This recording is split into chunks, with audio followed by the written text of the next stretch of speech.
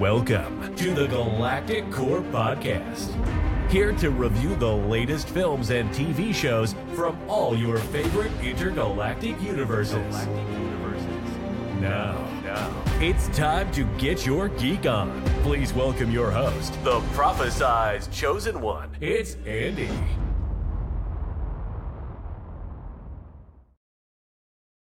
Hello and welcome back everyone to the Galactic Core Podcast.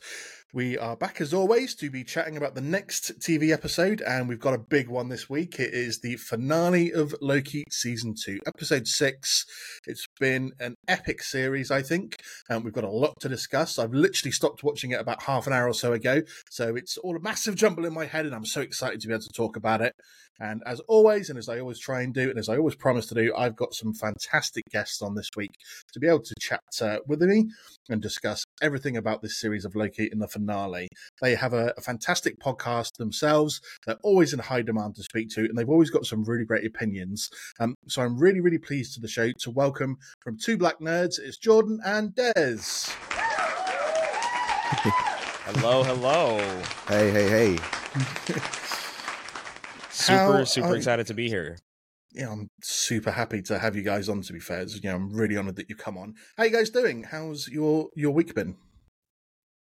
It's been good. It's been a busy week, I think, as we, probably all are experiencing with this and the Marvels and obviously other things outside of it, Gen V, Invincible. There's just a lot to get to. And now the strikes being over, I mean, it feels like we are turning a corner back to what feels like normal days, to where we can just kind of enjoy the stuff. So I know we've been busy, but it's been a really fun time.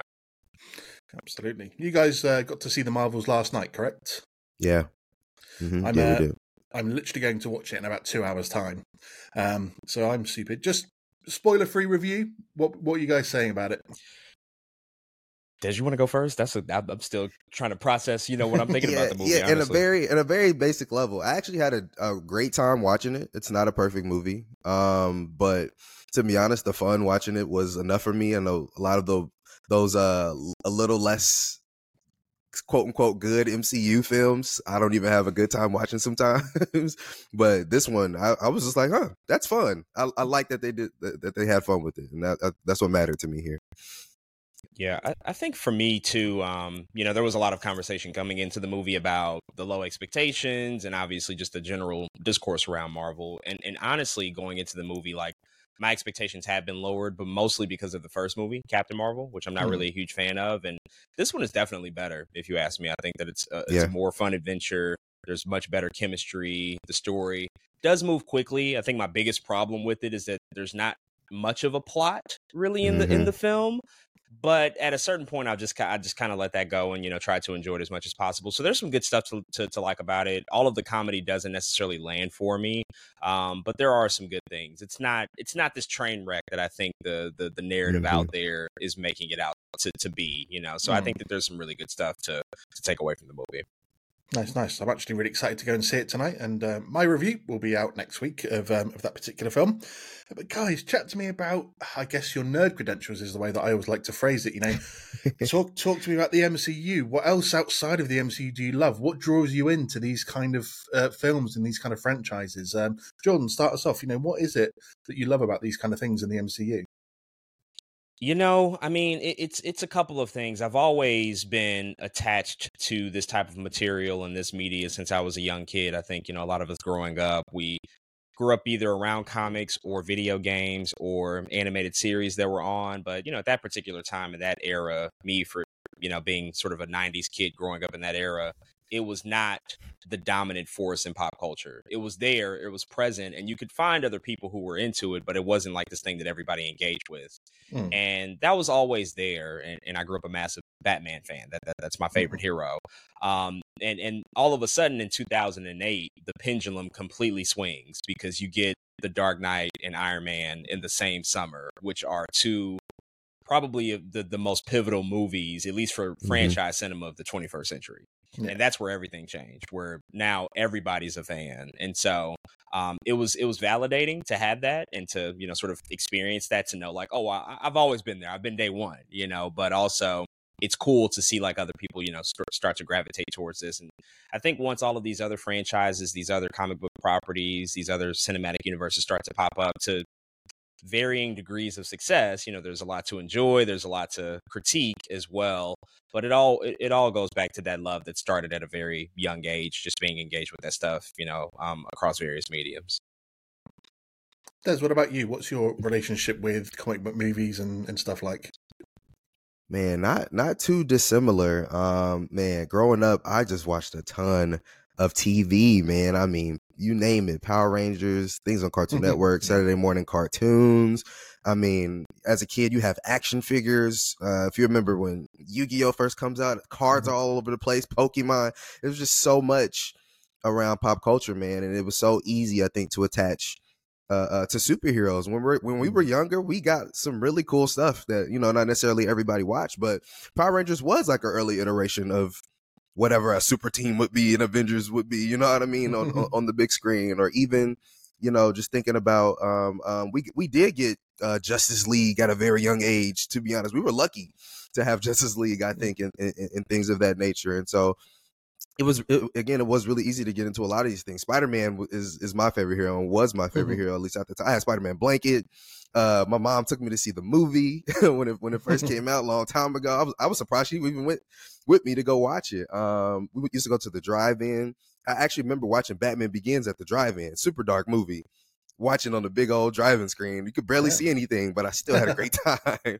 You know what I mean? And so my relationship with it is pretty much that, finding friends at school, right? And talking about these things and being like, oh, what superhero are you? What superhero would you be? Even TV shows like Teen Titans, like, yeah, I'm Beast Boy. Oh, there's a girl in the group, I'm Raven. And just having fun with things like that. So I've always, again, just kind of been in it when it comes to just superhero content. And again, of course, as Jordan just said, everything explodes in that 2008 era when it comes to franchise.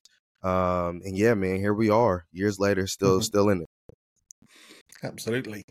And what's your relationship with the MCU in particular, Ben? Because obviously we're here to talk about Loki today. So everyone always says post Endgame it's been a completely different ball game in terms of the quality and everything else that we've had. So how have you guys progressed with the MCU? Like, Jordan, have you been loving everything post Endgame, or was that the peak that we're never going to be able to get beyond? Yeah, I mean, I've been pretty vocal that I have not loved everything, which is not, I think, a surprise. I think a lot of people feel that way, and it's the nature of kind of the corporate machine that is overseeing all of this stuff. I think that there was a desire to want more after you see what happened with Endgame and Infinity War, how successful those movies were. So obviously, as a company, they're going to mass produce more of that stuff. But I think with that being a reality, there's naturally going to be a decline in quality because you can only control that quality so much when you have a larger output. And so I think that that's just kind of the way things have transitioned for Marvel and the MCU. They have to really figure out what they want to be. Do they want to produce 12 things a year and see the quality dip, or do they want to go back to, kind of what brought them to the dance and maybe make 2 or 3 things a year and really excel at those at a high level? So that 10, 11 year stretch was, I mean, it was phenomenal, and pretty much everything they put out I loved, or at least at the very least I really enjoyed it. And I don't think we can get back to the heights of what we achieved with Endgame and what we saw. That is just, I mean, that's really once in a generation type of stuff. There's only one other or 2 other movies that have achieved something of that level. So it doesn't really happen. And so I would be very shocked to see if we ever get back to that level. But that's not to say that there isn't good stuff still ahead. I think that there's a lot of great things we can be excited about. They still have some of their biggest properties to really unleash upon us. And if they can knock those out of the park, I think you can see a lot of this fan base start to feel like things are moving in a more exciting direction again. Yeah, it does, because a lot of people have turned around and said, with their COVID and everything that happened during that phase, and the fact that they couldn't really intermingle the films the way they've previously done. So everything was a little bit separated and stood on its own, and nothing really mentioned other events that were going on. And now they've been able to sort of get through that, and they can go back to doing that. And everything is becoming a bit more interlinked again. In the run-up to like Kang Dynasty and Secret Wars, the fact that we're going to be getting things like Deadpool 3, which is obviously going to be breaking the multiverse a bit more. We're going to get the Fantastic Four and hopefully, obviously, moving more towards the X-Men as well. Do you think that we are going to be able to see Marvel at its peak again, going towards those two big Avengers films in a few years' time? Yeah, I think it will move towards a peak. I think you both have kind of already said it, where Infinity War and Endgame is just lightning in a bottle. It's its own beast that I'm not sure we'll ever be able to touch again. But that doesn't mean that we can't get close. You know what I'm saying? In between X-Men, Fantastic Four, Deadpool, all of these things, these big properties, I think we can go towards another peak, a different kind of peak, maybe one that we don't have to necessarily compare. Like, oh wow, this is still really good stuff that we're getting here with Kang Dynasty and Secret Wars and all of that. Because on paper, it all does look good. In something I think, specifically comic fans, right? Comic fans who know about Secret Wars, who knows what goes down in Secret Wars. It's definitely something to get excited about. I still can't imagine seeing Secret Wars on the big screen. It doesn't even make sense to me. No. It's still insane. But I think if they can, again, run their race and do it slowly and steadily and right, I think right is more important. Then we can come out on top and say, yeah, that was a peak. It might not have been Endgame Infinity War peak, but it's still a peak, especially going with the slumps and the ups and downs and the roller coasters that we've been going through. So I definitely still think it's possible. I just think it'll be a different kind of peak by the end of it all. Absolutely. And with the news that we've had, well, the strikes are over to start with, which is obviously fantastic news. It's great that they've finally been able to get a deal that they're happy with. But it obviously has meant a lot of delays for a lot of things. And we've been hit over the last few days with more delays for Marvel films coming out. So Deadpool's been pushed back, Captain America 4, Thunderbolts, and Blade, which has had obviously its own issues for a long time. I think originally it was slated to be coming out around about now, Blade, and the fact we're not going to get it for another couple of years still. So next year is going to be a weird year for Marvel, because with the delays and everything being pushed back, it means, I think for the first time pretty much since the MCU started, they're only going to have one MCU film coming out for the entire year, which is going to be Deadpool 3. So how excited are you guys for Deadpool 3, by the way? Every time I've asked someone this question in terms of what's your favourite upcoming project, Deadpool 3 has pretty much been the top of everyone's list. So Are you glad that that's just one thing we get to... Obviously, we're going to have a couple of series drop next year, but are you guys just happy that, look, we can have 1 year where we just get to focus on one big project and we get to love over Deadpool for the entire year? Yeah, I mean, if it is one project that we get, Deadpool 3 would be the one that I would choose. Like, give me that as soon as we can possibly get it. And I was really worried with the strike just because I know that they still have at least like half of their filming to kind of finish out the film. So I was a bit skeptical as to whether or not it can come out next year. And it still very well may not come out next year. I think we've obviously seen over the past few months that this stuff is just changing all the time, so there's really no guarantee until you're kind of sitting down in that movie theater watching the film. But Deadpool 3 has a tremendous opportunity to really do something, I think, special.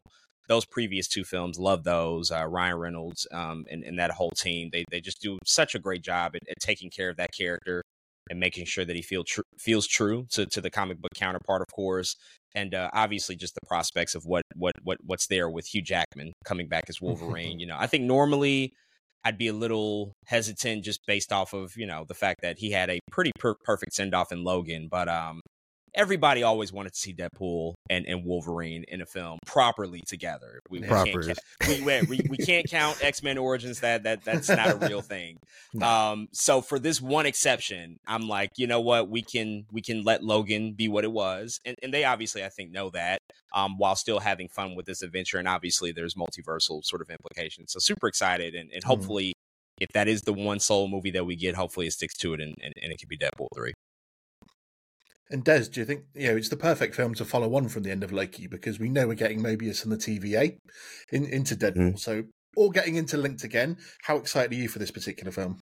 Yeah, I now it's the only MCU film coming out next year. I'm absolutely excited. It's like the one thing that we're gonna get out of next year, again, beyond Echo and whatever else they decide to throw in there. But I think Deadpool is a chance for us to just have fun with something. I don't know. A lot of the MCU fans, a lot of us are really, a lot of the casual fans too, are always looking for like the next big thing, if that makes sense. Oh, what's the post-credit scene going to be? What's this going to be? I think Deadpool 3 is just a chance for everybody to just turn your brain off and have a good time with this movie. Don't think too much. don't stress about what the MCU has going on. Like, this is our break, right? Like, there's not a lot coming out next year. This is our break. So let's take this film in. And I think that makes me excited to get into some of that Deadpool Wolverine content, man, because Ryan Reynolds, we already know, is born to play the part. Hugh Jackman very clearly is born to play. These are like two of the most accurate casted people we've ever seen in a movie, and they're finally working together again outside of X-Men Origins. They're finally working together on screen in a main story plot. Of course, I think it'll advance the MCU in weird ways, but this is some real mutant content we're about to get, you know what I mean? And I'm pretty excited just for that. Like, oh, this is X-Men stuff, you know, coming to the big screen. And so I'm excited for Deadpool to be playful. Not only that, but for it to be rated R. I think that's a big, huge thing that Marvel is about to kick in the door for when it comes to Deadpool. So I'm excited for all of that. Do you think Marvel have maybe missed a little trick? Because I was saying that I was hoping that if there was a post-credit scene at the end of Loki, so you've got the finales, it was, at the very end, there was like a little post-credit scene that linked into Deadpool. So maybe like Deadpool steps through a door, or like, you know, we just focused on Deadpool and there's like a TVA door behind him that pops open and he's like, what the fuck?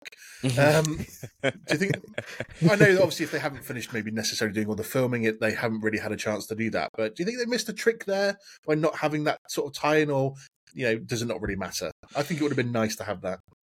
Yeah, I think that's a reasonable thing, just because, I mean, it's been such a long time since that last Deadpool movie, so I think everybody is very much eager and ready to see what that's going to be. And knowing that there is going to be that TVA connection with Mobius, Miss Minutes, whoever else, there could have been a nice tie-in somewhere. The only thing I will say, I guess just based off of what we've seen out of Loki, tonally, I don't know if that would have made sense with the story that they ended off with here in Loki, because Deadpool is obviously on the other end of the spectrum, which is completely goofy and silly and you know, mature and R-rated, and so I don't know where that might have fit in with how things ended off with Loki. But maybe with one of these other projects, you know, who's to say that?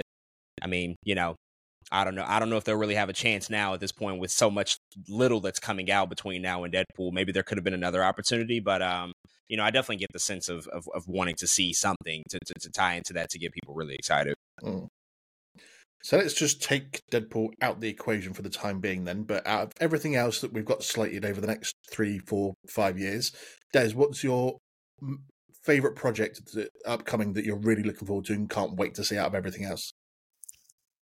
Man, that's a hard question because everything is so wishy-washy to me right now. I don't know how to feel about a lot of these projects. I don't know how I feel about Captain America. I don't know how I feel about Thunderbolts. I don't know how I feel about a lot of these things. Again, I just as a fan and a nerd of Blade, I part of me still just wants to say Blade, no matter how ridiculous, you know, of whatever it's going through. It's like, if they can get it out the door and if it's good, of course I would want to see that. But even that has, you know, kind of left a small sour taste in my mouth. But I think over everything, it's probably between that and just Fantastic Four, man. I think Fantastic Four has the ability to set up so much in the MCU, like Infinity Saga, multiple level movies of like setup. It definitely has that potential. So we'll see what happens with Fantastic Four. John, what about you? Yeah, it's tough, and one thing that Des and I were talking about after we saw the Marvels that I realized it was the fact that we have gotten a lot that they have promised us. Like, a lot of this stuff has come out. There's not many projects really left, at least in terms of the announced things that remain in the saga. I think there's 5 movies, maybe 4 or 5 TV shows still left. So we've gotten through the vast majority of it. But for the sake of variety, because I would have chose Fantastic Four as well, but for the sake of variety, I will say Daredevil Born Again, despite the reports that have come out about, you know, the recent changes, which had me very nervous and worried and still kind of does. But I think that there's still a great opportunity to really establish a new corner of the MCU with Daredevil Born Again. It feels like they might be, you know, really trying to kickstart that with Echo based off of that trailer and apparently this new Marvel Spotlight brand that they're looking to launch. But I think Daredevil, you know, can really kick that door open and kind of lead the charge in that front, you know, with Punisher and Kingpin and Echo if they want to fold that back in. But, you know, hopefully one day this isn't a real project as of yet, but we really need some Daredevil and Spider-Man projects together. Like that has to happen. So if they can get Daredevil Born Again right, and then whenever they figure out what Tom Holland is going to do next, I would love for that to start to come together, to see what opportunities exist there. I'm with you on the Daredevil one, man. That's pretty much been up there. It's my favorite project upcoming. I'm a huge Punisher fan as well, so I can't wait to see John Bernthal back as the Punisher. I always had Kang Dynasty up there. It's probably, alongside Daredevil, as my favorite upcoming project that I want to see. I think what we've seen of Jonathan Majors is the various different Kangs, Victor Timely, He Who Remains. I've been absolutely enthralled by his performances, and I really can't wait to see Kang open a can of whoop ass on all these Avengers and really just show them who's the boss. Because I think everyone felt maybe the same about the end of Ant-Man Quantumania, the fact that they seem to have done a quick rewrite of the ending, and where he actually gets defeated at the end instead, where that wasn't supposed to happen, and that felt like a bit of a letdown of the character. And everyone's like, how can he get beaten by ants? And I was like, well, he's in the quantum realm, he's the master of time and space, but quantum realm's a bit different. Plus, going up against thousands of ants who have had a 1,000 years to progress their own tech, it's kind of like a bit of a curveball for him. So he's like, you can maybe accept just about the reasoning of his defeat, but still, I was like, I want to see more of it. I'm really excited to see it moving forward. But yeah, Daredevil, I'm with you on that one. Can't wait for it, especially since I was actually excited by the change of the news, to be fair. The fact that they're scrapping a lot of things, they're bringing in showrunners again, instead of having like different directors for each episode. The fact they're bringing in the writers from Loki and from Punisher, I felt is going to give it the, sort of a really good solid base to go. So I'm actually really excited about these changes, to be fair. So can't wait to see where that goes. Now, as always, since we're reviewing an MCU show, we're going to play the most pointless game in podcast history. So it's time for another episode of MCU or Real Life You.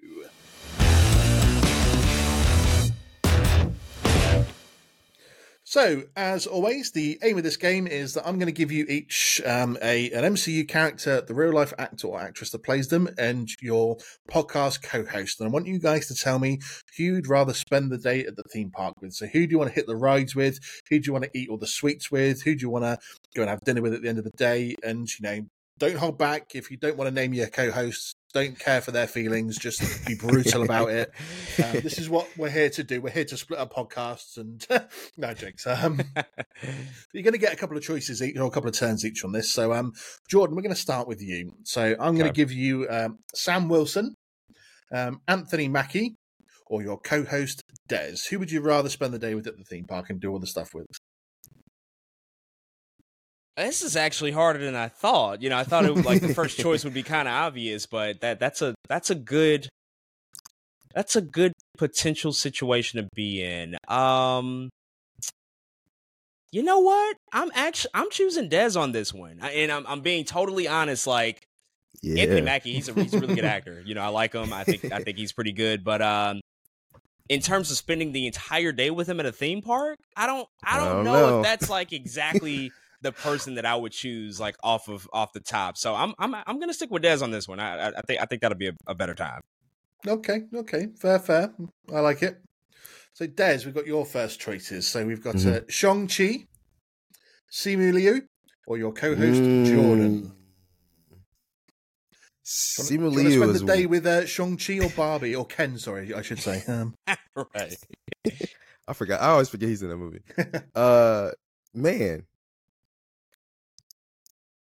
I'm gonna go with Simu Liu. He's way different than Anthony Mackie. he's a good time. You just look at him, it's a good time. Anthony Mackie, like Jordan said, he might have like a couple hours in him. You know what I'm saying? He seems like he might get tired after a while. Simu Liu seems like he's ready to go all the time. You know what I mean? I think he'd be pretty fun at a theme park. He's got the energy to go all day. Fair. I like it. So Des, I'm going to give you your second choices now. So we've got Thor. And I'm going to allow you to choose any iteration from the MCU of Thor. So whether it's the earlier series Thor or the later, Ragnarok, Love and Thunder Thor. Chris Hemsworth, obviously, or your co-host over on to the side of you there. Man, yeah. Ragnarok Thor is a crazy good time. He's a crazy good time. I have to go Ragnarok Thor. I don't even know, to be honest, I feel like I don't even know how long we'd be at the theme park, like actually riding rides. I feel like we'd find some other stuff to get into somewhere else. That is ridiculous. So yeah, I'm gonna go with Ragnarok Thor. Do you think if you'd have picked Love and Thunder Thor, you'd been like, these rides are ridiculously bad. Let me get my goats and we'll ride off on these. That's also hilarious. The goats. What a substitute for a ride, because that could be a fun ride though. Yeah, they'd be enough entertainment for sure. Yeah, screaming goats and then Stormbreaker just being a bit passive aggressive the entire time because you're getting ignored. That would be fun.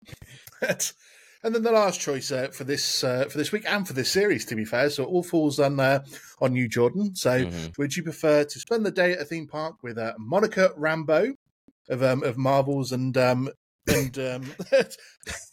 for some reason the name escapes me, WandaVision, Teyonah Parris, or your co-host Des? Come on now. Come on, Teyonah Parris. She's right. Yes, yeah, I'm the only right choice. He understands like that is. look. That is. I mean, one, she seems like a fascinating person to like really get to know. Like, I would just love to know her life story and just like hang out with her. But she's gorgeous and beautiful as well, and that would be a dream. I probably would be speechless the entire time. I'd probably fall on my face. I'm nervous. And she would leave the theme park after a while because I would not be able to engage with any real conversation with her because I'd be pretty starstruck. But yeah, I'm choosing Teyonah Parris, Monica Rambeau. Nice. A good choice to end this particular series with. But that was our season finale of MCU or Real Life You.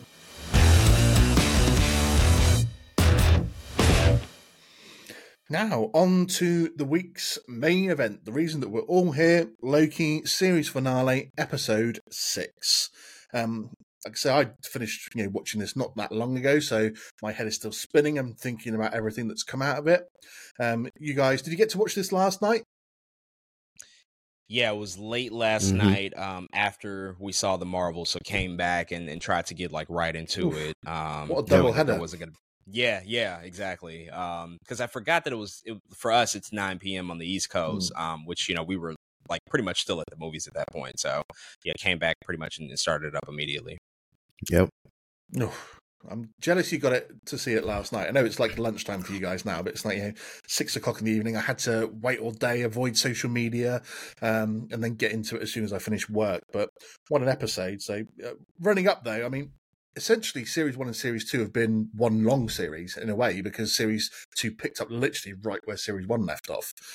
So if we treat this as one whole series, Des, how have you been feeling about this whole Loki series? Man, I've honestly been enjoying it a lot, and they keep, I think, subverting my expectations. There are always moments in Loki. It's always like one episode in there or episode and a half. I'm like, oh, that was just okay. We'll see how this thing turns around. And then all of a sudden they hit me over the head with something that I absolutely love. And so Loki has been a ride, right? It's one of our early MCU shows that we do get, around pandemic time. Everyone's like, oh, what is the show? What's going on? What's Loki going to be? And I have to say, I really enjoy and love it. It's for sure, I think, my favorite MCU show. And I think Tom Hiddleston has just graduated as one of the GOATs of the MCU, to be honest. He has really been killing it. And I think this show it's almost like a showcase of what the MCU could be if they care about everything this much, if that makes sense. And you can tell Loki, by the end of it all, by the end of season 2, you're like, man, they really cared about this show. Everything, the writing, the score, the acting, all of it, the way it looks. And again, in a lot of ways, it's endearing. Like, man, I love this show. And in some other ways, it's just slightly disappointing because, like, why didn't you put this energy into everything else?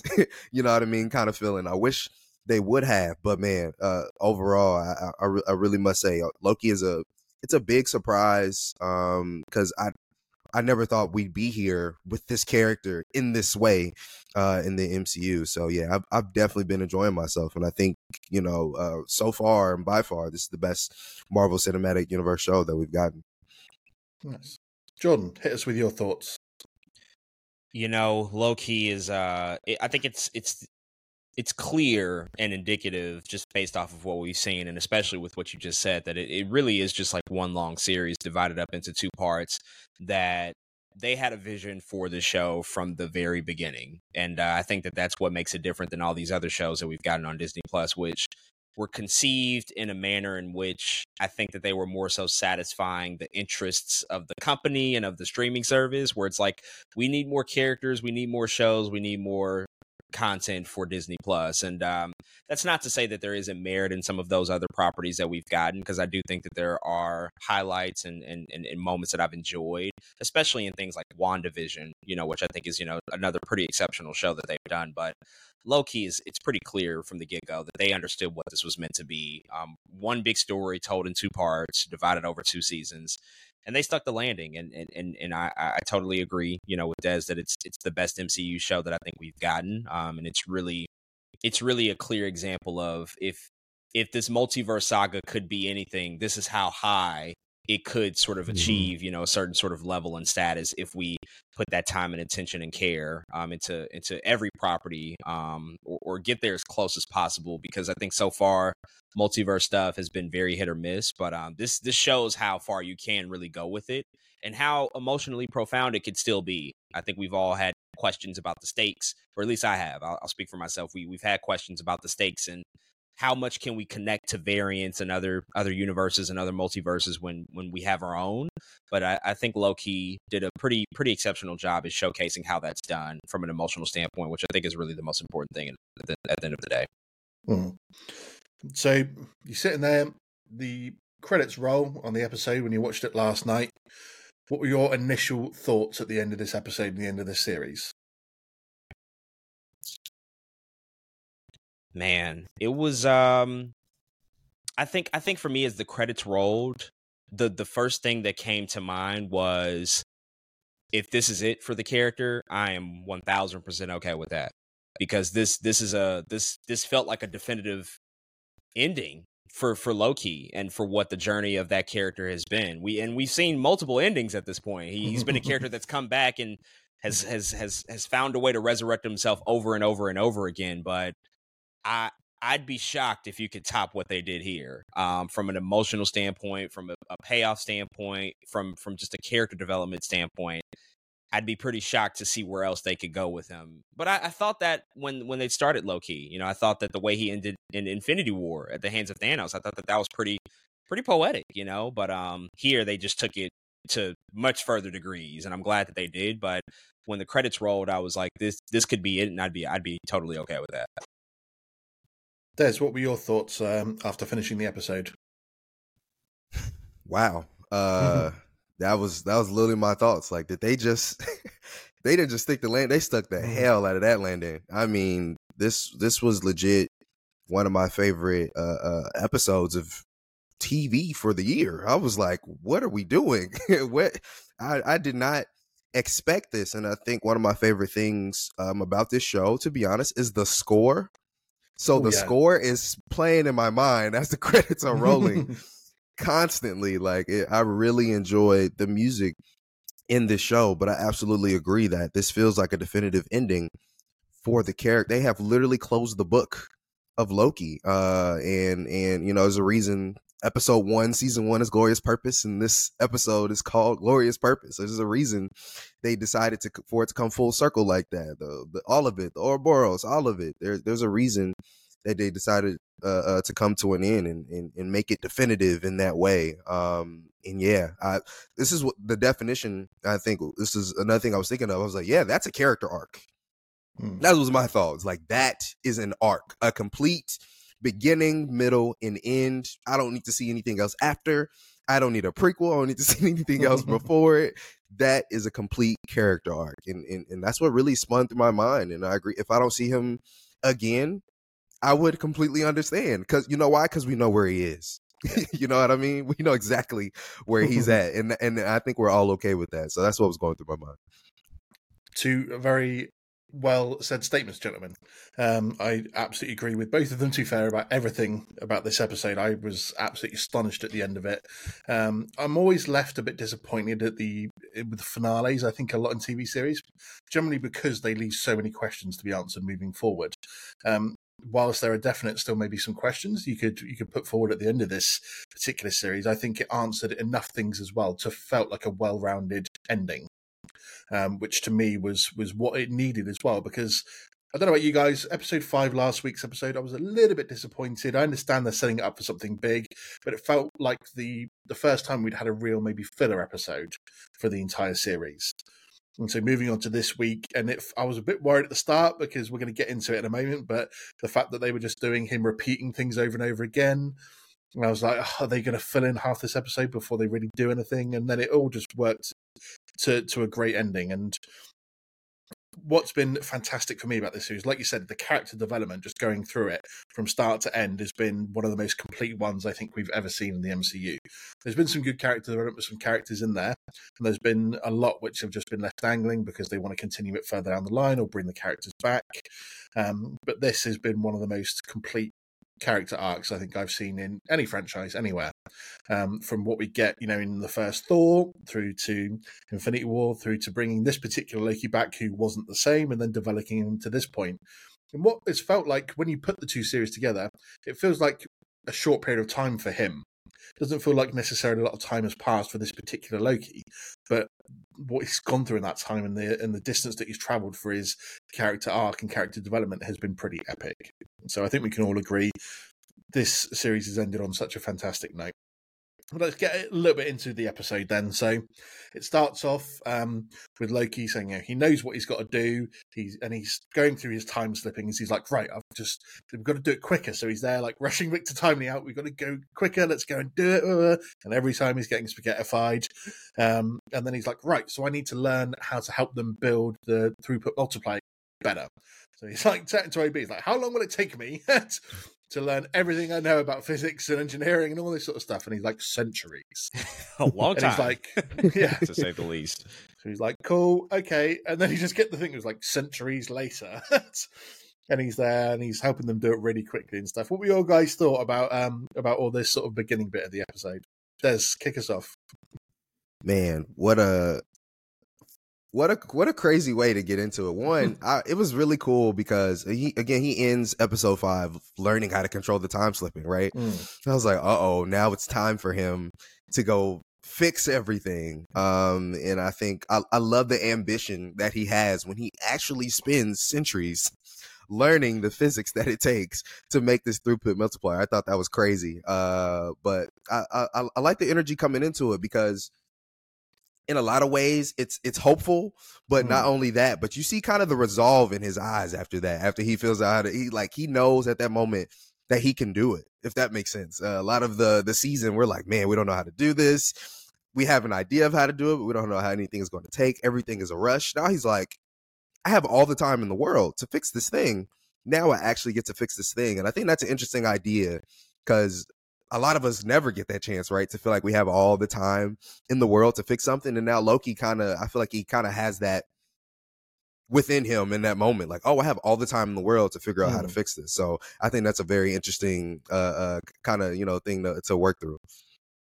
And then we get to this point where he's able to sort it all out and get the throughput multiplier, and he's just talking them and rushing them all through it very quickly. He's like, right, so we need to do this, you need to do that, you need to get out there and you just need to go, and they finally managed to get it done. So it's obvious that he's always like, make sure that you latch the helmet, don't put the throughput multiplier on the floor because it's going to roll off the side. And you're like, obviously it's been centuries, how many times has he attempted this genuinely?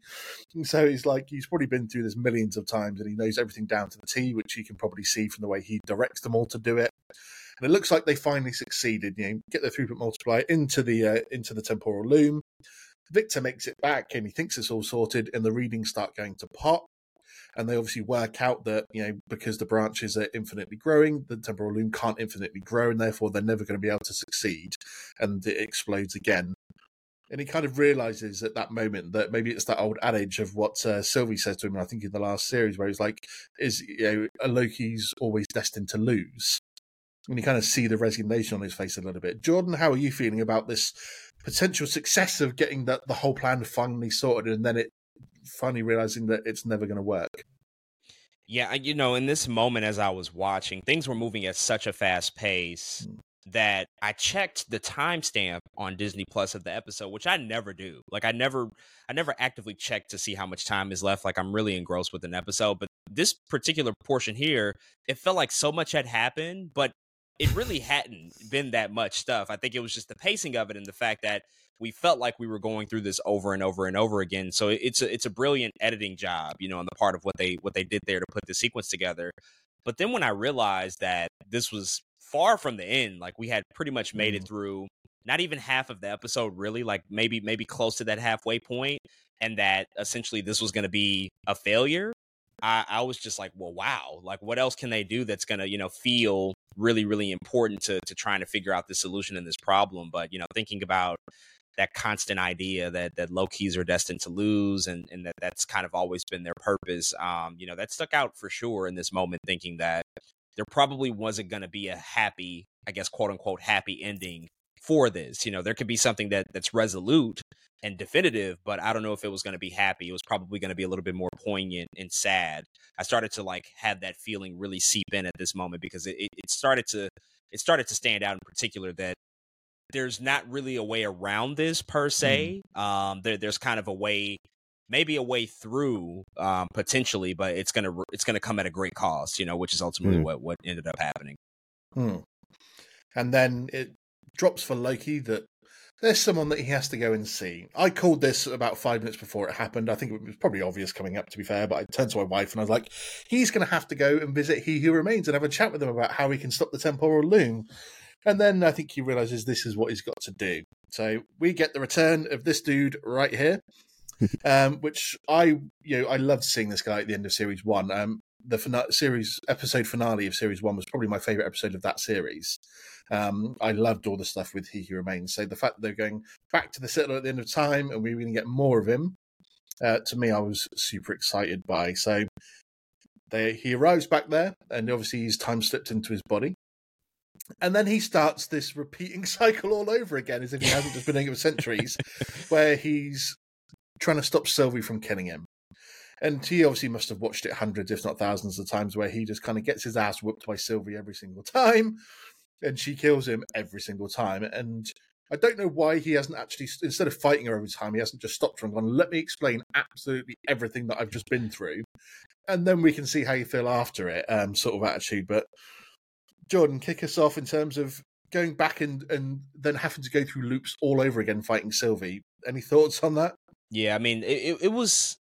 I was a little nervous at this point because I'm like, okay, well, I don't want this episode to be too repetitive of the same thing that we just did. Like, we're going to see the sequence play out over and over and over again. But the way that it was played here felt different than the first time, because the first time, I think, as you're watching it, you have hope.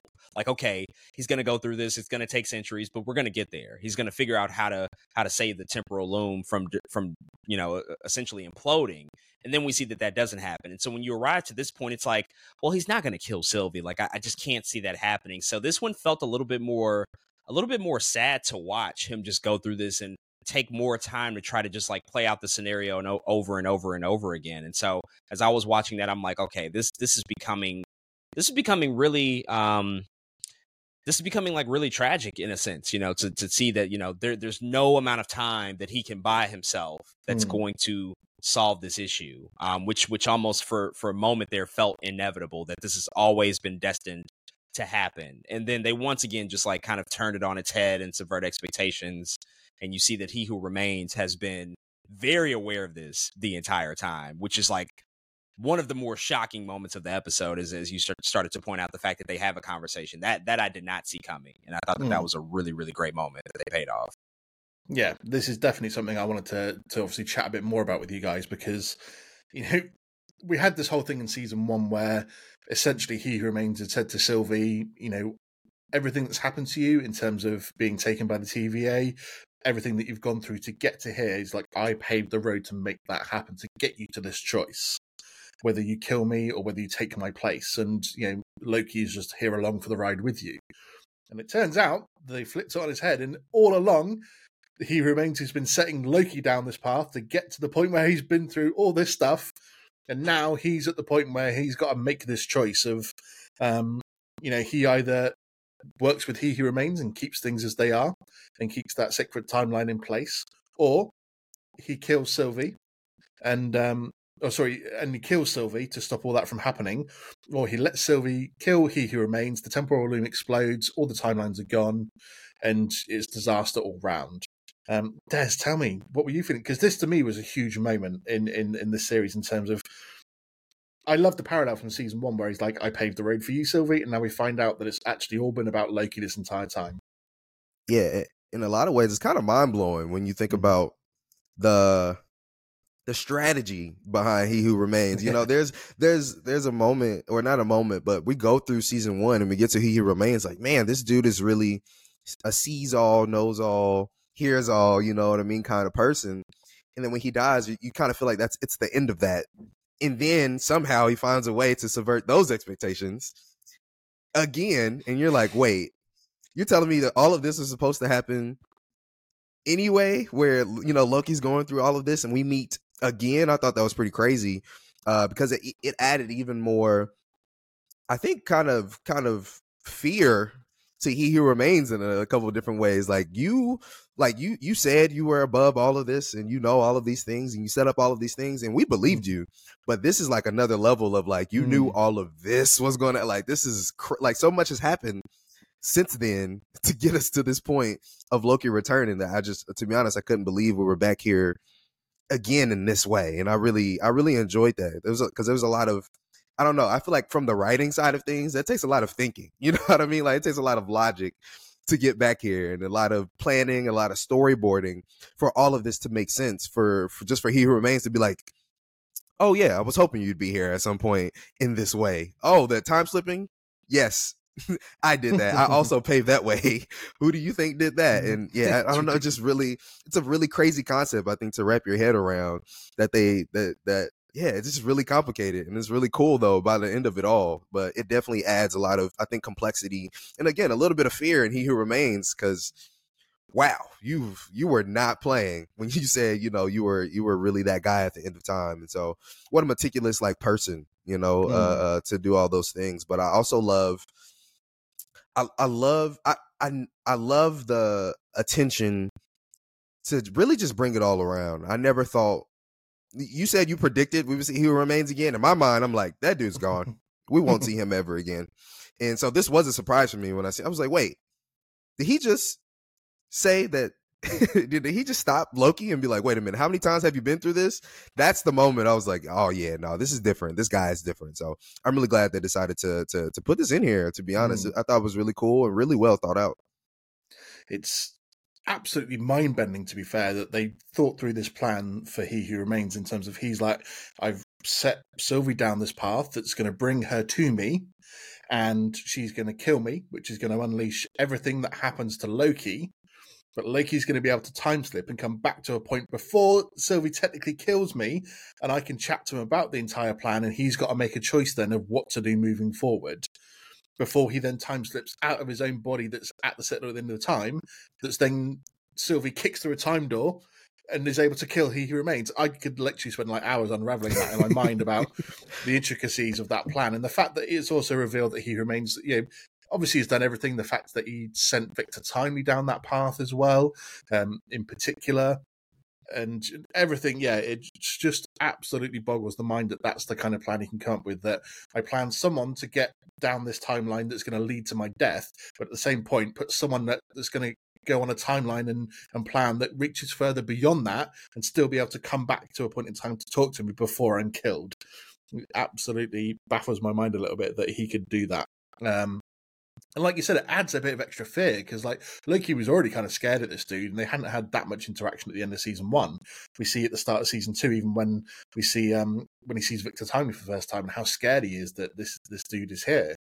And then this just puts an extra level on top of it for me, of just how far above everything else and how clever this guy is. I think to have that kind of contingency plan was absolutely unreal. Cool thing as well, though, Loki not only learned to control his time slipping, he's learned how to freeze time. He that cool moment when He Remains using his tempad to do it, and he's like freezing Sylvie, and then Loki like turns around and freezes her with like a click of his finger, and he's like, "What makes you think I haven't? This is the first time we've had this conversation. I've learned to do this already." Loki seems, I mean, I think where we were at the end of the last episode, it seemed like we were going down the route of where Loki was going to be turned into Loki, God of Stories. Mm-hmm. And with the ability now to be able to stop time, let alone control his time slipping, do you guys have any thoughts about whether he was going to turn into that person from the comics, or were you just waiting to see what they did with him, rather you were that bothered about it or not? Yeah, I think we had talked about it on our own show that it felt like that's the path that they were going down with the God of Stories, which I think that this is still a version of that. But one of the things I think about the MCU that is a brilliant sort of a brilliant choice that they tend to make is that they often signal and hint at things without actually naming them. You know, I mean, it took us 11 years to hear Avengers Assemble, for goodness sake, you know. So they take their time with actually calling things out. And so while we never heard him officially proclaimed as the God of Stories, we never heard those words uttered per se. I still think that, you know, you can infer that this is something of that version of the character, that this could be that. And if they do decide to bring Loki back in some capacity and they decide to have him proclaim himself as the God of Stories in Secret Wars, I don't know, that's gonna elicit a very emotional response from people. Like, people are gonna cheer at that, and that's again a part of the brilliance of how they can sort of infer things without actually naming them and taking their time and having patience with, you know, actually calling certain things out. And so while they didn't, you know, necessarily, you know, explicitly say that at this point, I wasn't bothered by that, because I think you can look at several different things of what this version of the character might be, whether it's the God of Stories, or maybe they call it the God of Time, or is he now the new He Who Remains? Like, whatever that looks like, it all works together. You know, I think it all makes sense still. And so, you know, I think that that's the more important element, that we know what his purpose is, essentially, in terms of what he's meant to do and what his sacrifice represents. That's the more important element, as opposed to, you know, the specific name or terminology that they might pull over from the comics. So at the end of his conversation with He Who Remains, it seemed like there was the only two choices that he had. And I genuinely thought that he was going to kill Sylvie. Des, did you think that was going to happen at all, or was it too much of an obvious thing that wouldn't happen? Because anyone who listens to my show knows I like a bit of death in series. I think sometimes it's not realistic that everyone makes it through unscathed all the time. And I like a good character death in that. And I was thinking, this would be a good moment. It would be shocking to actually kill Sylvie off at this moment in time, or have him kill her at that point in the story. Did you think that was going to happen at all, or were you just like, nah? Yeah, I did, actually. I thought I think that's what makes this episode so good. They constantly change your expectations of what you think might happen over and over. And by the end of it, you're just like, oh, wow, that's what we decided to go with. But I think, you know, I definitely thought that there was a moment I was like, he's going to have to kill Sylvie. And you know, I've been talking about how the series has been very poetic for me. Like, again, the lines they've been saying have been really good. There's been just a lot of good points being made, whether it's, you know, things about burden and purpose and all of those things. But there was a moment in my mind, I thought it was poetic, that he would have to kill a version of himself in order to save everything, you know? And I was like, dang, that also kind of makes sense. Again, especially in that moment where you're like, there's no other way around Sylvie killing He Who Remains except to kill Sylvie.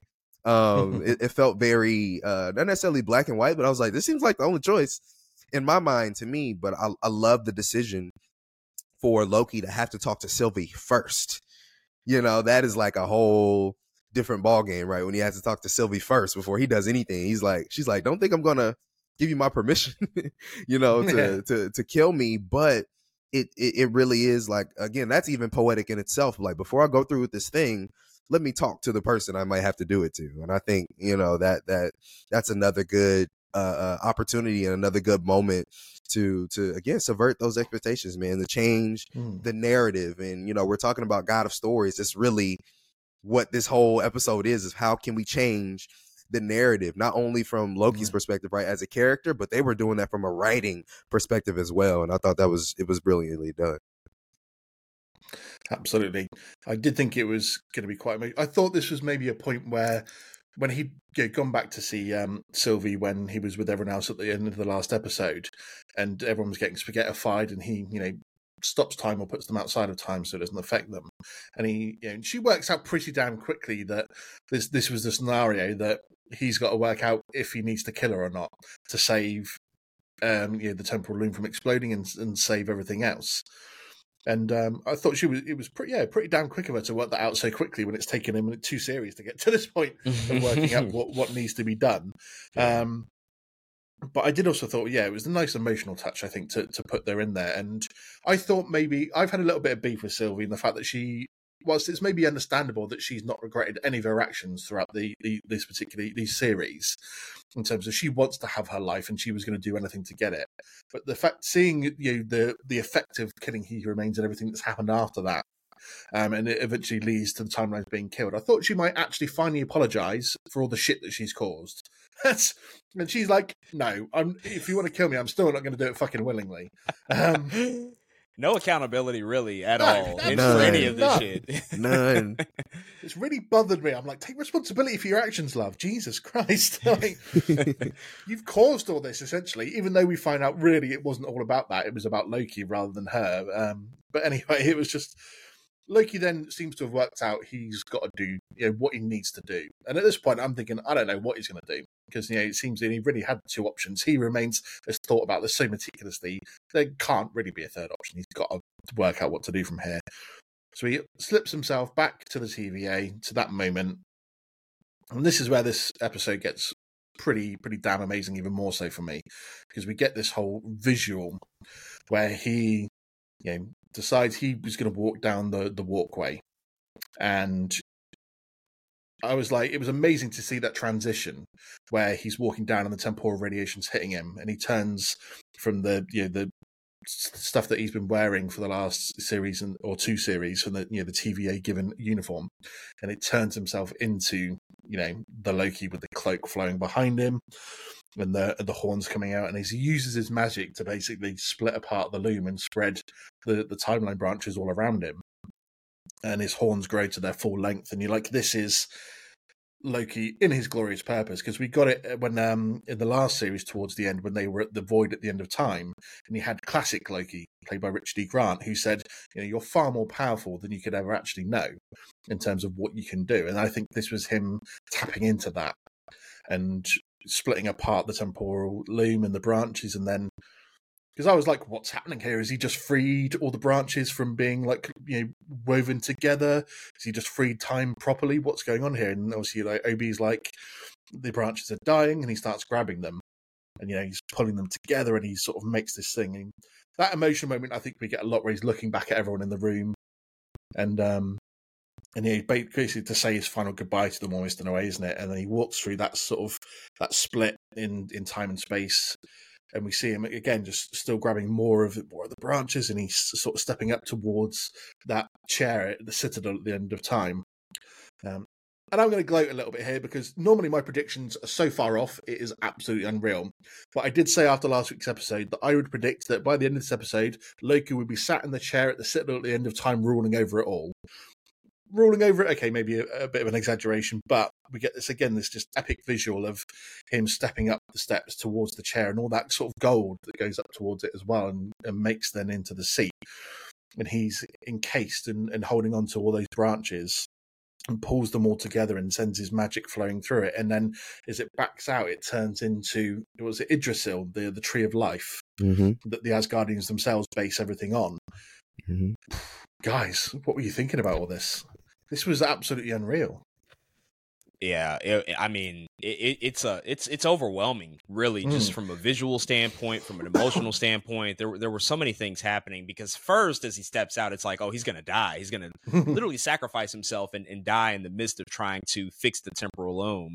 But then it becomes something much greater than that, a much bolder choice, I think, and you start to see that costume emerge, which is incredible looking, by the way. I love the way that the costume looks, because it's different than what he previously wore. This feels somehow darker and more tragic in the way that it looks, but also still a little bit more regal. And I think it matches sort of the maturity that he's had over the course of the series. But then, just the whole visual of it was really, really phenomenal, because you don't totally understand until you start to see, like, wow, he is using a combination of everything that he's accumulated between his magical Mhm. powers, which comes from his upbringing, from his mother. He's also using the knowledge that he just accumulated for centuries, learning the physics, the theoretical physics from OB and Victor Timely. He's also using that to really know and showcase how much he is capable of. And I think to exactly what you said, I thought about what Richard E. Grant said in that first season, that first series, that he's truly powerful beyond even what he knows. And to see him finally step into that, and we can really see just how truly awe-inspiring, Loki can be, was just a really phenomenal sight to see. And I think that whole sequence just had me. I was pretty speechless. I didn't really know how to process it and know what to say, because I was just watching it like, wow, they're really going for it. This is a huge swing. But it totally worked and paid off, I think. Des, hit us. Man, I actually could not believe what they were doing in this show. It was like the most comic booky, great like thing I had seen out of the MCU for a while, that it tugs on the heartstrings so perfectly. You know what I mean? Especially it's really the sequence before, when he talks to Mobius, right? Where Mobius has that quote where he says, most purpose is burden and glory. And he said, trust me, you never want to be the guy who avoids it, because you can't live with the burden. And then he actually decides to take on the burden, and he quite literally ascends to godhood. He's literally walking up steps and ascends to godhood to sit in his purpose. There's a quote that people talk about all the time, very simple: walking in your purpose. He was literally walking in his purpose. I thought it was like, I don't know what we're doing in this writer's room. I don't know what we're doing over at Marvel with this TV show, but I need more of it. I was overwhelmed with everything. And in one of the most enjoyed, or I think you just alluded to the moment where he looks back at all his friends at the TVA. There is a moment where they cut to them and they're all in the dark.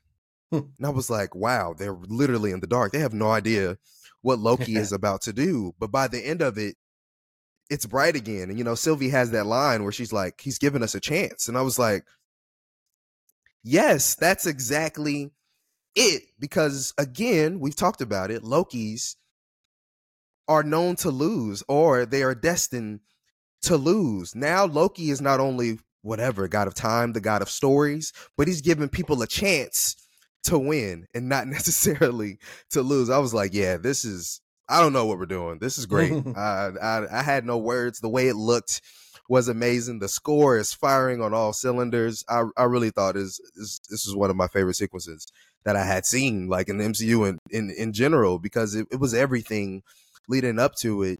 And then the meaning behind it all is just, it was very well done. It was exceptional.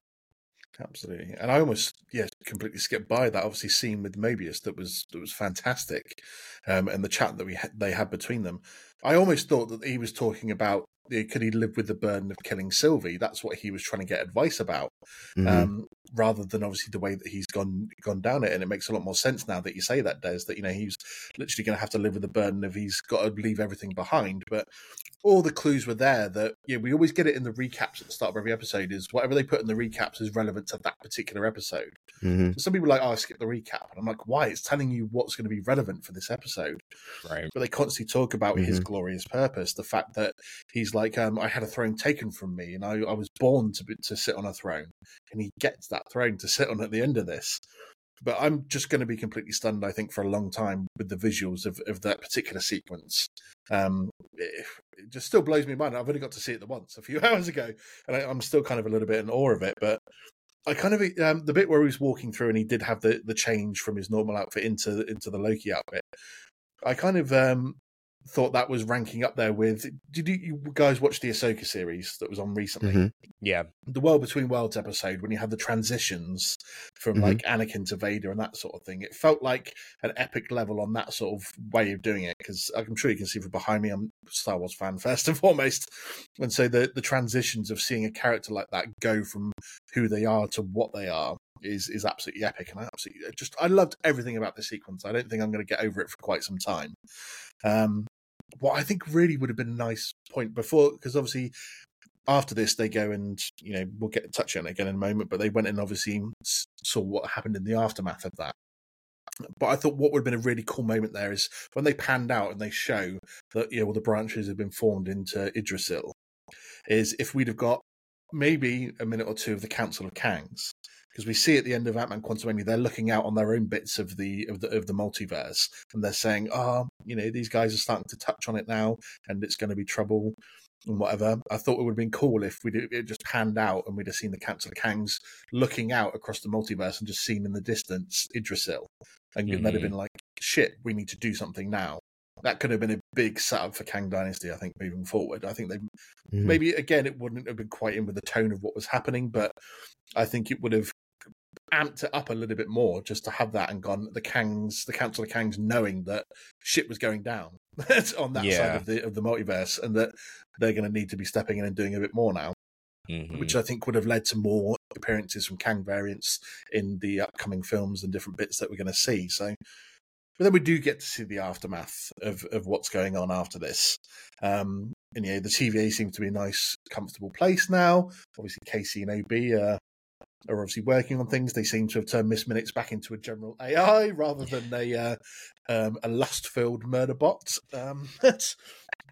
Which by far and away the creepiest thing of this entire episode was obviously that bit with Miss Minutes a couple of episodes ago. Hands down, for sure. It was that was frightening stuff to see out of her. Mm-hmm. I don't think I've seen anything this Halloween that was more frightening than that, to be fair. So, but then obviously we get that Mobius is going to be leaving. He wants to leave the TVA, and he wants to go and see what his life was going to be like. And we do get that in the fact that he leaves and he sees himself with his two kids on the branch timeline, and he obviously has a quick chat with Sylvie as well. We know it's not going to take long for Mobius to come back into things though, because we know we're getting him in Deadpool, so something's going to draw him back in the collapse of the multiverse again. Whatever happens in Deadpool, it's not going to be long to see him.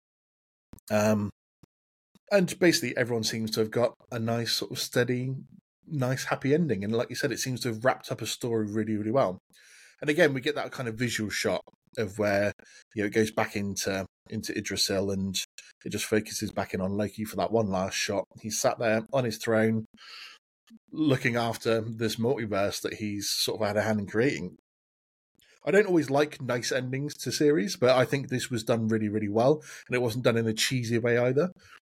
Des, how are you feeling about the end to this episode? Man, I don't even know if I could say it's completely happy. Because Loki, in episode 5, he tells Sylvie, like, I just want my friends back because I don't know who I am without them. And it's here we are, episode 6. He's on the throne holding time, creating Idrisil alone. And if you look closely, at that last shot of him, he starts to tear up, I think. And I think he's watching the moment where Mobius is watching his kids. I feel like Loki can see all at that point, right, as he's holding these timelines. And I think he's starting to tear up because, again, there's the burden that in order for his friends to have these lives, to even see that whatever lives they have, he has to be alone at the top. And so I thought that was a very impactful moment. But I thought it was, again, a really, really good ending. In fact, Mobius says that thing at the end of the episode where Sylvie's like, what are you going to do? He said, I'm just going to sit here a little bit and let time pass. And I thought that was like, wow, what a line, right? Because he's somebody who has lived outside of time for so long, they don't even know what time passing really is. You know what I mean? They don't get to watch things progress. They don't get to watch plants grow. They don't get to watch, any of these normal basic human things. But Loki has allowed them that moment, if that makes sense. You know what I mean? And I think that, again, that's a full circle moment of like, what is the idea of being a god? And it's like, being able to provide other people things that they might not know, you know what I mean? That you provide them. That's kind of, it's kind of a concept of godhood. And in that moment where he said, I'm going to sit here and let time pass, I was like, wow, Loki's kind of allowing him to even have this moment to let time pass. So I absolutely love the ending. I thought it was both beautiful, tragic, happy, not so happy. I thought all of those things were kind of at play here, but overall, man, I really enjoyed it, and I thought it was a good way to not only send off the character, but to even potentially set up Mobius for Deadpool 3, right? Because even Mobius is like, I want to go see the thing that we've been fighting to protect this entire time. And I was like, yeah. And I think that even gave more purpose to Mobius, because Gloria's purpose, I think, isn't just for Loki here. It's like everybody at the TVA has been fighting so long, living all these years to purge all of these people in these timelines. They don't even know their own purpose. And I think now, after all of this, Mobius is like, man, maybe I do have a different purpose. Maybe there is something new to protect here. And I think that's going to bleed into Deadpool. Nice. Jordan, your thoughts on the ending of this? Yeah, I mean, so much. There was the moment, obviously, of Loki at the end there, that final look of him. You know, I looked at that and you see him tear up, and you see a range of emotions, I think, across his face. But I don't think he's happy. You know, I don't think that he's necessarily happy with the decision that he's made. I think that he's happy that his friends have been able to live and to a certain extent, I think, thrive now with the TVA sort of being back on a level playing field, and Mobius being able to make that choice.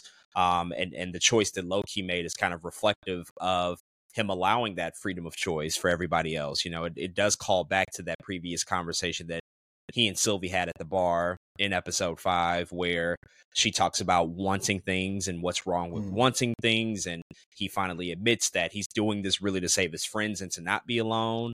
And then you think about the conversation that they had even earlier in this episode, where he says that the last thing that he wants is a throne. You know, that's the furthest thing away from his mind and his desires at this point. And that's exactly where he ends up. But that's just, I think, emblematic of the fact that this is the most selfless choice that he's made in his entire life, which is a really, really powerful thing when you think about where the character has come from over the course of all of these movies, especially knowing that this version is fresh off of the height of his ambition to want a throne, to desire power, to desire a conquering of Earth and of other people, to now arrive at this place is really, really powerful, you know. And I think it is tragic to see him in that position, to know that he has made, you know, one of the greatest sacrifices, you know, that anybody could ever make, you know, more than anybody else I think would be capable of making. But because he is a god, because he has that power, he has that stature, that knowledge, and he comes from Asgard, you know, it is about laying your life down for a greater purpose. You know, we've seen Thor do that to varying degrees on a much different level as it relates to Asgard. But if you look at Loki, man, I think I don't know. I think that there's a conversation to be had, like, about the real sacrifices that he made here, which you know, I don't want to compare necessarily and say like one is better or greater than the other. But, you know, Thor's has some very selfish moments, as is Loki. But, you know, what Loki has done here, it's of a true greater calling and a greater purpose, like one that's not even necessarily comprehensible, you know, on a certain level when you think about it, you know. And I think that that's like a really poetic and beautiful thing that they've done with the character. Yeah, absolutely. Can you think of a greater sacrifice than giving up your own life to sit on a throne that saves the multiverse and holds time together? I mean, it's wild. I can't think of many more bigger sacrifices than that. Yeah. Given that, I mean, you guys sort of touched on it a little bit earlier on in terms of, is this the end of where we see Loki in the MCU? I can't personally imagine that we don't see him in some regard in Kang Dynasty or Secret Wars. If this is the dude that holds the multiverse together and he's watching over it all and making sure that it's all held together by himself, we can't imagine that he wouldn't be looking to step in at some point and be someone that goes up against all the different Kang variants that are trying to break it all down, or even be the one that sort of like is part of the cause of what happens, assuming they go a similar route to the comics of Secret Wars in terms of pushing everything, all the universes together to create just one single universe at the end of it. I can't imagine that he's not going to be a part of that. Do you guys really think this is the end for Loki, or we're going to see him again in the Avengers films, surely? You know, I think, like, if we actually didn't see him again, I'd be okay with it. Realistically, though, I think that there does have to be something there for the character in one of those Avengers films, Kang Dynasty or Secret Wars. He has so much knowledge about Kang the Conqueror, He Who Remains, all of this stuff. I mean, he has more knowledge about this individual and these variants more than anyone else does. I don't know if he's a part of a fight per se, because he is holding together as many timelines as he can, which I think is also important to note that he's not able to grab every single branch. He grabs like what he's capable of grabbing. I don't know if they necessarily imply that every one is like held together. I feel like there's still some like branches out there that are, sort of in chaos and just, sort of loosely not a part of Idrisil in that respect. And so I think that there has to be some possible interaction that Loki has. Maybe if they visit him, maybe if it's similar to what we saw out of the Red Skull in Infinity War, where they have to go visit him to get a certain piece of knowledge, and he can, from his throne, he can share that knowledge and impart that wisdom on whoever's requesting it. But I don't know if Loki is actively a part of defeating Kang the Conqueror and all of the variants come Avengers, Kang Dynasty, and Secret Wars. Des, any thoughts? Yeah, I think I'm pretty on board with Jordan here. I just don't know what capacity that he will show up. I will say, I think where Loki ends up, again, as a god, he's now part of like this mythology, right? And I think somehow, somewhere, people have to know what Loki is doing, right? Like, we know Balder the Great is this thing, Thor is this thing, Odin is this thing. I think eventually Loki's story, somebody has to get the word out there that he's now Idrisil. You know what I mean? Like, he now is holding together all of these timelines. And I think it will come into play later down the line, but I think it will look like in the form of Jordan said, maybe somebody has to visit him for some reason. Again, he is still a god. He probably can still clone himself in some capacity, but he is carrying a burden of time right now, literally in his hands. And I feel like he can't move or do much outside of that. And so, yeah, I'm not exactly sure what it looks like, but I think when it does come to, Secret Wars, incursions, time, all of these things, I think there will have to be some mention of Loki in his new mythology. Oh, how is time being held together right now? Loki has them literally in his hands at the end of time. You know what I mean? Like, and somebody will have to, do something to, again, either go visit him or, I don't know, talk to him, conjure him, communicate with him. I think we'll see him again in that capacity. I'm just not sure, again, like Jordan said, he'll be fighting anything, but I think he will be helping the cause at the end of the day and still be a part of that story in some way. Nice. One thing I tiny skipped over, which has just popped back into my brain, Renslayer. We see her at the void at the end of time, and it looks like she was being faced down by Eliath. Obviously, we've not seen since the last series. Now, I'm of the opinion that no one dies unless you see it really happen on screen, especially in modern day cinema and TV series. So, are we actually assuming that Renslayer is dead, or is she going to pop up somewhere else again? I think she pops up. I'm of the same exact mindset. Like, if we don't see it, if it's not a clear indication of death on screen, especially in this universe, they are leaving that thread wide open. If she never comes back, they have an easy way out to say she was killed by Eliath. But if they want to bring her back, then there's obviously a scene and a moment that they can create in which she's able to escape that situation. And I think that there's potentially more to do with her character as it relates to Kang. It's tough though, because when you look at these Avengers movies, though there will be two of them and presumably Kang will be the big villain in both, I mean, there's only room for so much, I mean, unless these movies are going to be 6 hours apiece, like how many different threads, how many stories are they going to carry over? Like, I don't know if it's going to be that many, so this could be the end of Renslayer, not necessarily in the form of death, but just in the form of what her story represents. Maybe we don't see her again, but I think that they left it pretty pretty wide open to sort of figure out like where they want to take that character in the future. I think that's fair as well, in terms of we don't necessarily have to continue this thread or this story with her, because there's plenty of other interesting characters that are stuck in that void at the end of time that they could pick back up if they wanted to, in terms of all the other Lokis and everything like that.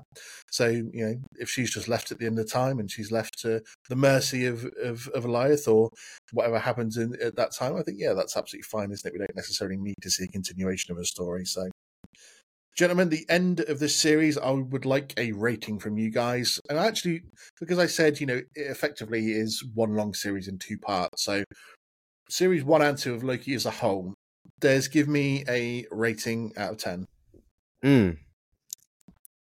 Wow. I think at the end of all of this, series 1 and 2 put together, I'm gonna go ahead and give it a 9, man. I am. I think this series, I think they set out and did what they needed to do. I think at the end of season 1, you feel one way, but when you put it all together, when you literally string everything together, this character arc, all the characters together, I'm going to give it a 9, man. I think particularly this season, they were firing almost all cylinders when it came to the way it looked. Again, the sound is crazy. I really love this soundtrack. I think they were really killing this soundtrack. But I think this is a piece of MCU content that it feels complete. And we don't always feel like that. Jordan said something earlier where even when they started this thing, we think they already knew the ending. In a lot of MCU projects, they purposely have to leave open because they don't know what they're going to do. Yeah. And I think the definitiveness of this series, the way it ends, feels so different than a lot of the other MCU projects that we've gotten. We've never gotten like again, maybe beyond like an Endgame, Iron Man and Cap story in Endgame, this feels like, I don't know, just something completely different. But I think it's also a TV show that people will cherish for a long period of time.